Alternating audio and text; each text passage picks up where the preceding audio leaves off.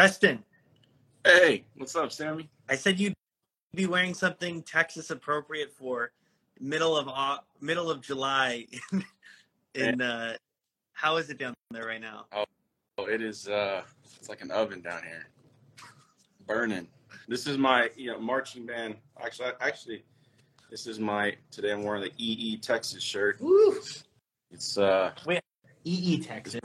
Did they do one down there? Yeah, in Houston. Vincent Gardner runs it. Oh my gosh. Yeah, it's great. Can you and have you done anything this? What's it called? Have you gotten any rest, any relaxation? A little bit. We, we just started marching band last week, and I got home about 45 minutes ago, so I'm still feeling a little fresh. I need to go hop in the shower, but I figured I'd wait for. Yes, thank you. Yeah. No, I thought it's better to give people the real natural. That's it, man. I'm starting to get my sunglass tan here. I love it. All right, let me give a little bio, a little intro, so folks know, if you don't know who Preston Pierce is. I know who Preston Pierce is. I've been seeing his bands for many, many years. He's a band director at Plano West Senior High School in Plano, Texas. It's a great district for music in general. His duties include directing the Wind Symphony, Jazz Orchestra, jazz band, jazz small groups, assisting with marching band, and coordinating the jazz program for the Plano West Cluster. He is the past president of the Texas Jazz Educators Association, TJEA for life. Oh, yeah. Additionally, he's a consulting clinician for Jazz Lincoln Center. Just a little bit about Plano West here, which is amazing. The Plano West Jazz Orchestra is a 5-time finalist at Jazz Lincoln Center's essentially Ellington competition in New York City. Since 2020, the Plano West Jazz program has won a combined 21 DownBeat Student Music Awards. Folks, did you hear that? 21? I didn't mess it up. That's 2 and 1 right there, one after the other. 22 in 2018, the Jazz Orchestra was selected to perform at JEN, the Jazz Educator Network. The orchestra was also selected for the 2016 TMEA Invited High School Jazz Ensemble. And while teaching at Plano, his students have earned top spots at NYO Jazz, the Next Generation Jazz Orchestra, Vail Jazz, Jazz Lincoln Center Summer Academy, pretty much anything amazing. Any student you hear out there who sounds amazing probably came through Preston Pierce's program. No. So let's please welcome to Playing Around with Playbook, Preston Pierce. Yeah. Thanks, Sammy. So I want to ask you our first sort of staple question here. What have you been listening to? What has been in your ears in the last little bit? Man, that's a great question. So I'm a little embarrassed to admit this because I'm super late to this party. My students, the last few years, have been trying, man, you got to check this guy out. And I know he's amazing, and I was like, I just haven't got around to it. But I just got through listening to Emmanuel Wilkins' latest album. It came out last year, the Seventh Hand, and yeah, he's pretty incredible. I mean, it was like a breath of fresh air. I mean, just very refreshing. Yeah. And I've kind of been going back and forth. This one's more of like a study for me. But Sony just released, and this is actually Volume 2. They just released this month. It's all of the recorded Duke Ellington recordings that they own, including RCA. It's like I said, Volume 2 just came out. So I've been kind of. It's a lot. I think this last one has 40-something recordings on it. And so I've kind of just been sifting through that, and it's been interesting to hear these versions that I've never heard before. So how much of that, I'm just curious, because sometimes when works come out like that, so much of it you've already heard. How much of it is stuff you're like, wow, I've never heard this? How much of it is new to you? Oh, there's a lot. There's tunes on there I'm like, what is this? I've never... there's quite a few. Well, to be fair, the first Volume 1 was 1927 to 1928, and Volume 2 is 1928 to 1930. So if I'm being honest, that the super early Ellington stuff is not my expertise, even though I'm obviously aware of and listened to it some. So there's most of it, a good chunk of it, I don't know, or I'm not familiar with.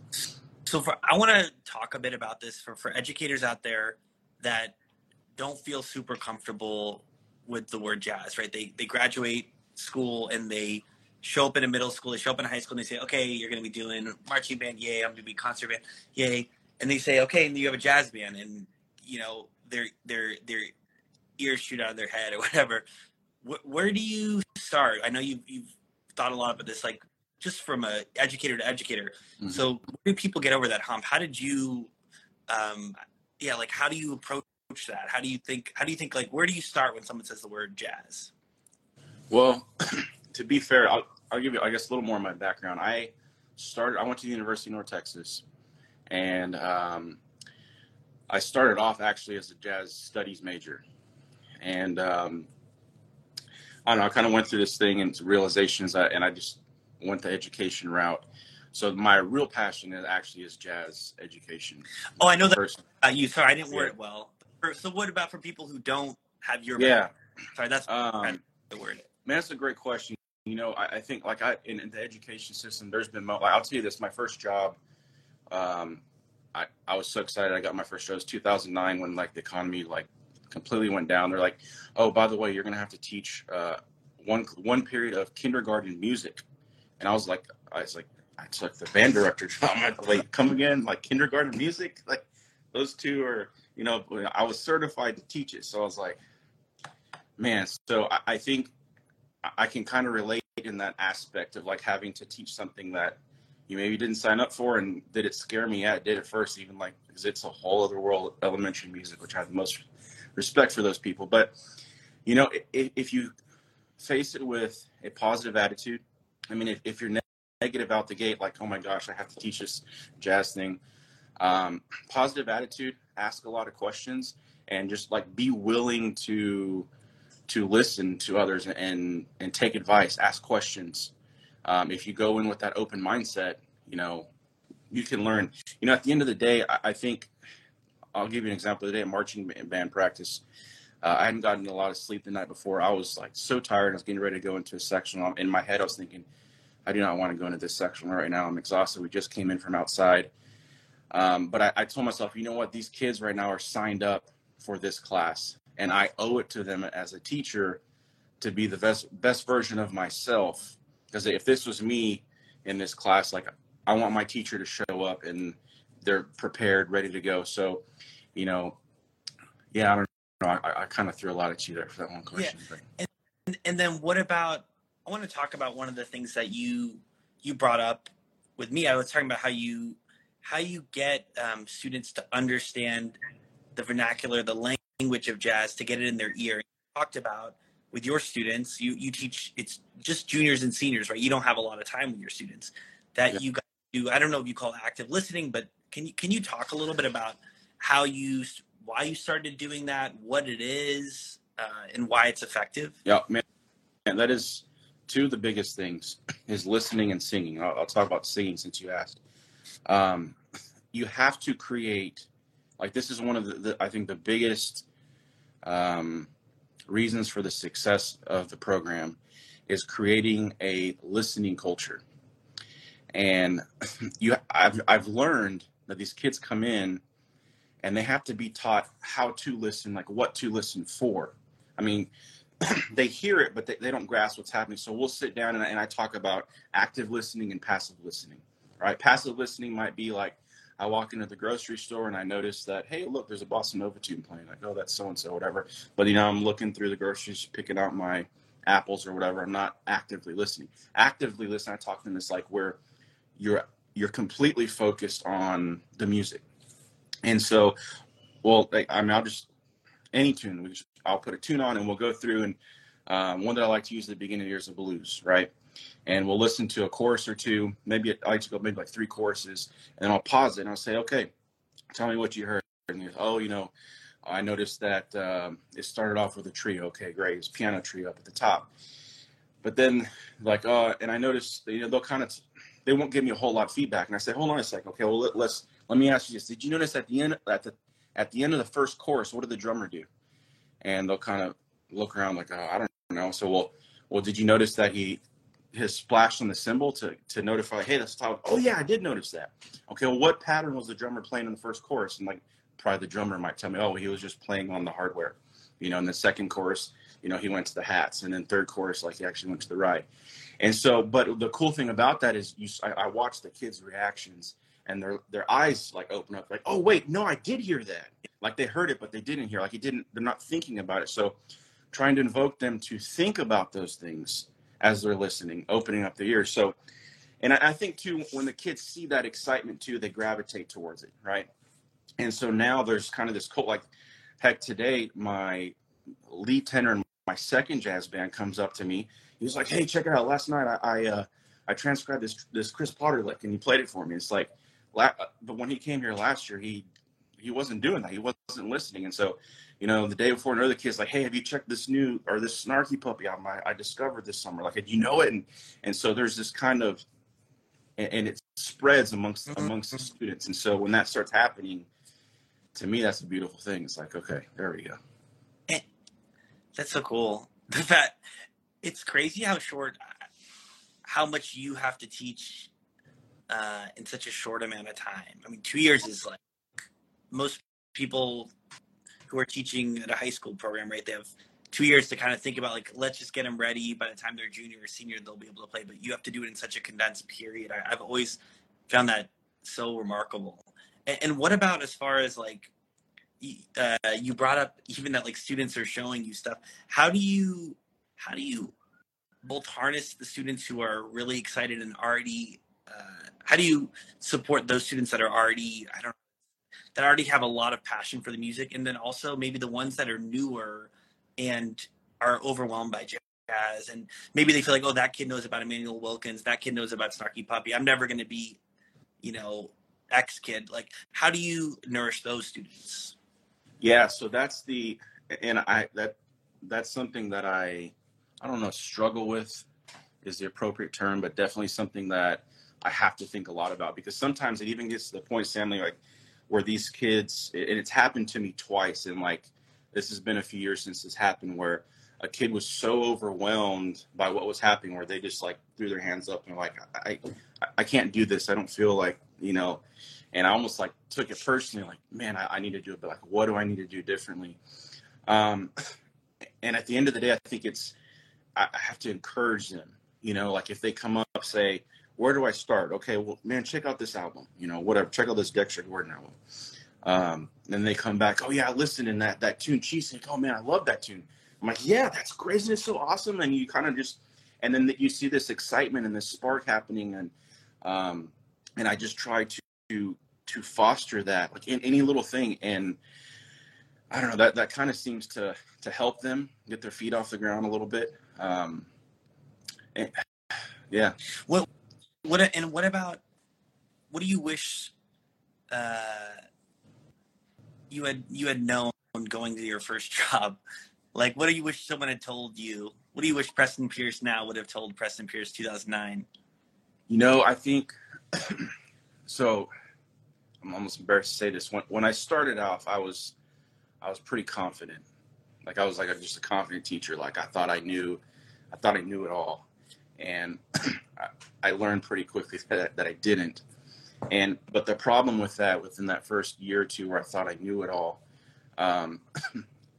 with that attitude, I was kind of like putting blinders on and shutting off advice. It was, instead of having now the mindset where I almost feel like I'm the complete opposite, where, man, like, I'll even listen to my students. Like, if they have some feedback and they think like, hey, what do you think about, like, if we try this? And like, I'll say, oh, that's a great idea. Or maybe I'll say, no, we're not going to do that because of this. But because, man, I know plenty of band directors who are just like it's their way or the highway. And right. So, yeah, I would just wish I would have gotten off of that high horse a lot sooner, because and just have that, again, that open mindset where, just take it. Like, again, even as a teacher, I've been teaching 15 years now. Like, I can even learn from my students. Like, you can learn from anybody. Do you, and how do you stay positive when, I know like your band is involved with competitions like EE and that kind of stuff, where how do you, like, or during the height of COVID, when maybe your band wasn't meeting, how are you able, like, what things keep you positive, staying focused on the prize, like remembering this is what I do? Yeah, I mean, I try to keep it. And I tell my students at the beginning of the year, like the first thing they have pretty soon, it's like in September, they have like the all region, all state process that they have to go through. And it's, like the second month we come back to school, and I tell them out the gate, like, I don't care how many of you make the all region jazz band. Like, it makes no difference to me. At the end of the day, like, we have this sign above the locker room door. It's the fun is in the excellence. And like, I really believe that like the fun comes from making the music. The fun doesn't come from winning first place at this jazz festival or trying to get the most kids in the all-state band, all-region band. Like that's like, it's a nice thing to do, to go, whether it's New York or whatever the case may be. But if we lose sight of making music, swinging in this case, then you've lost at that point. And that's where it's no fun anymore. And why do you think, what attracted you to the swing style music, just in general? Like, why was that? Because there's a lot of routes you can go when you're going to be a jazz educator. Yeah. Well, man, I remember as a kid, I don't know what about this is kind of random, but watching the Disney movie, The Jungle Book, and there's Baloo the bear. And there was something about Baloo the bear where the music comes on. He's like, ooh, yeah. He's just like, it just like starts like, I don't know. I could, as a kid, I related to that. And I was like, and I loved it when they go there. I know there's issues now with that one, the scene where where it's Louis Prima as the orangutan and whatnot. But as a kid, like that music, that whole, like I probably rewatched that scene as a kid. I don't know how many times because, and another movie was the Aristocats. There's the cats at the end, the jazz cats. Like it was just something, I don't know what it was that just attracted me to that. And I just, man, there's nothing like a swinging chart, huh? I will say I lost you right now. Oh, can you hear me? Yeah, there you go. Sorry. Oh no, I was at Disneyland as a small child with my family, and we were in, I don't know what they have all the names, but there was a marching, like a brass band playing When the Saints Go Marching In. We were like eating dinner. I have such a strong memory. I couldn't have been more than 3-4 years old, and just that, I think same as you, it took my soul. It really did. I feel like that's even one of the reasons jazz education is, I was attracted to it. And I think for you too, like putting that spark in other people to be like, yo, that is such an incredible gift to share. Yeah. I mean, it's just like, I love it so much. And I just want to share with her. Like it's like this amazing thing. And I want to be like, people come check this out. Like, it's so amazing. Like, come on, and like it brings so much joy to me. Like I could just, yeah. I don't know how to explain it, man. It's like inside. And what I want to ask, just a couple more questions here. I want to ask about improvisation. How do you approach teaching improv? What do you think is important to get kids over that fear? That's. I'm gonna have to backtrack a little bit. So teaching improv, and I feel like this is just jazz education, the way I do things to run my program. I do every year. I have to approach it with different. I tailor what I do each year to my specific students.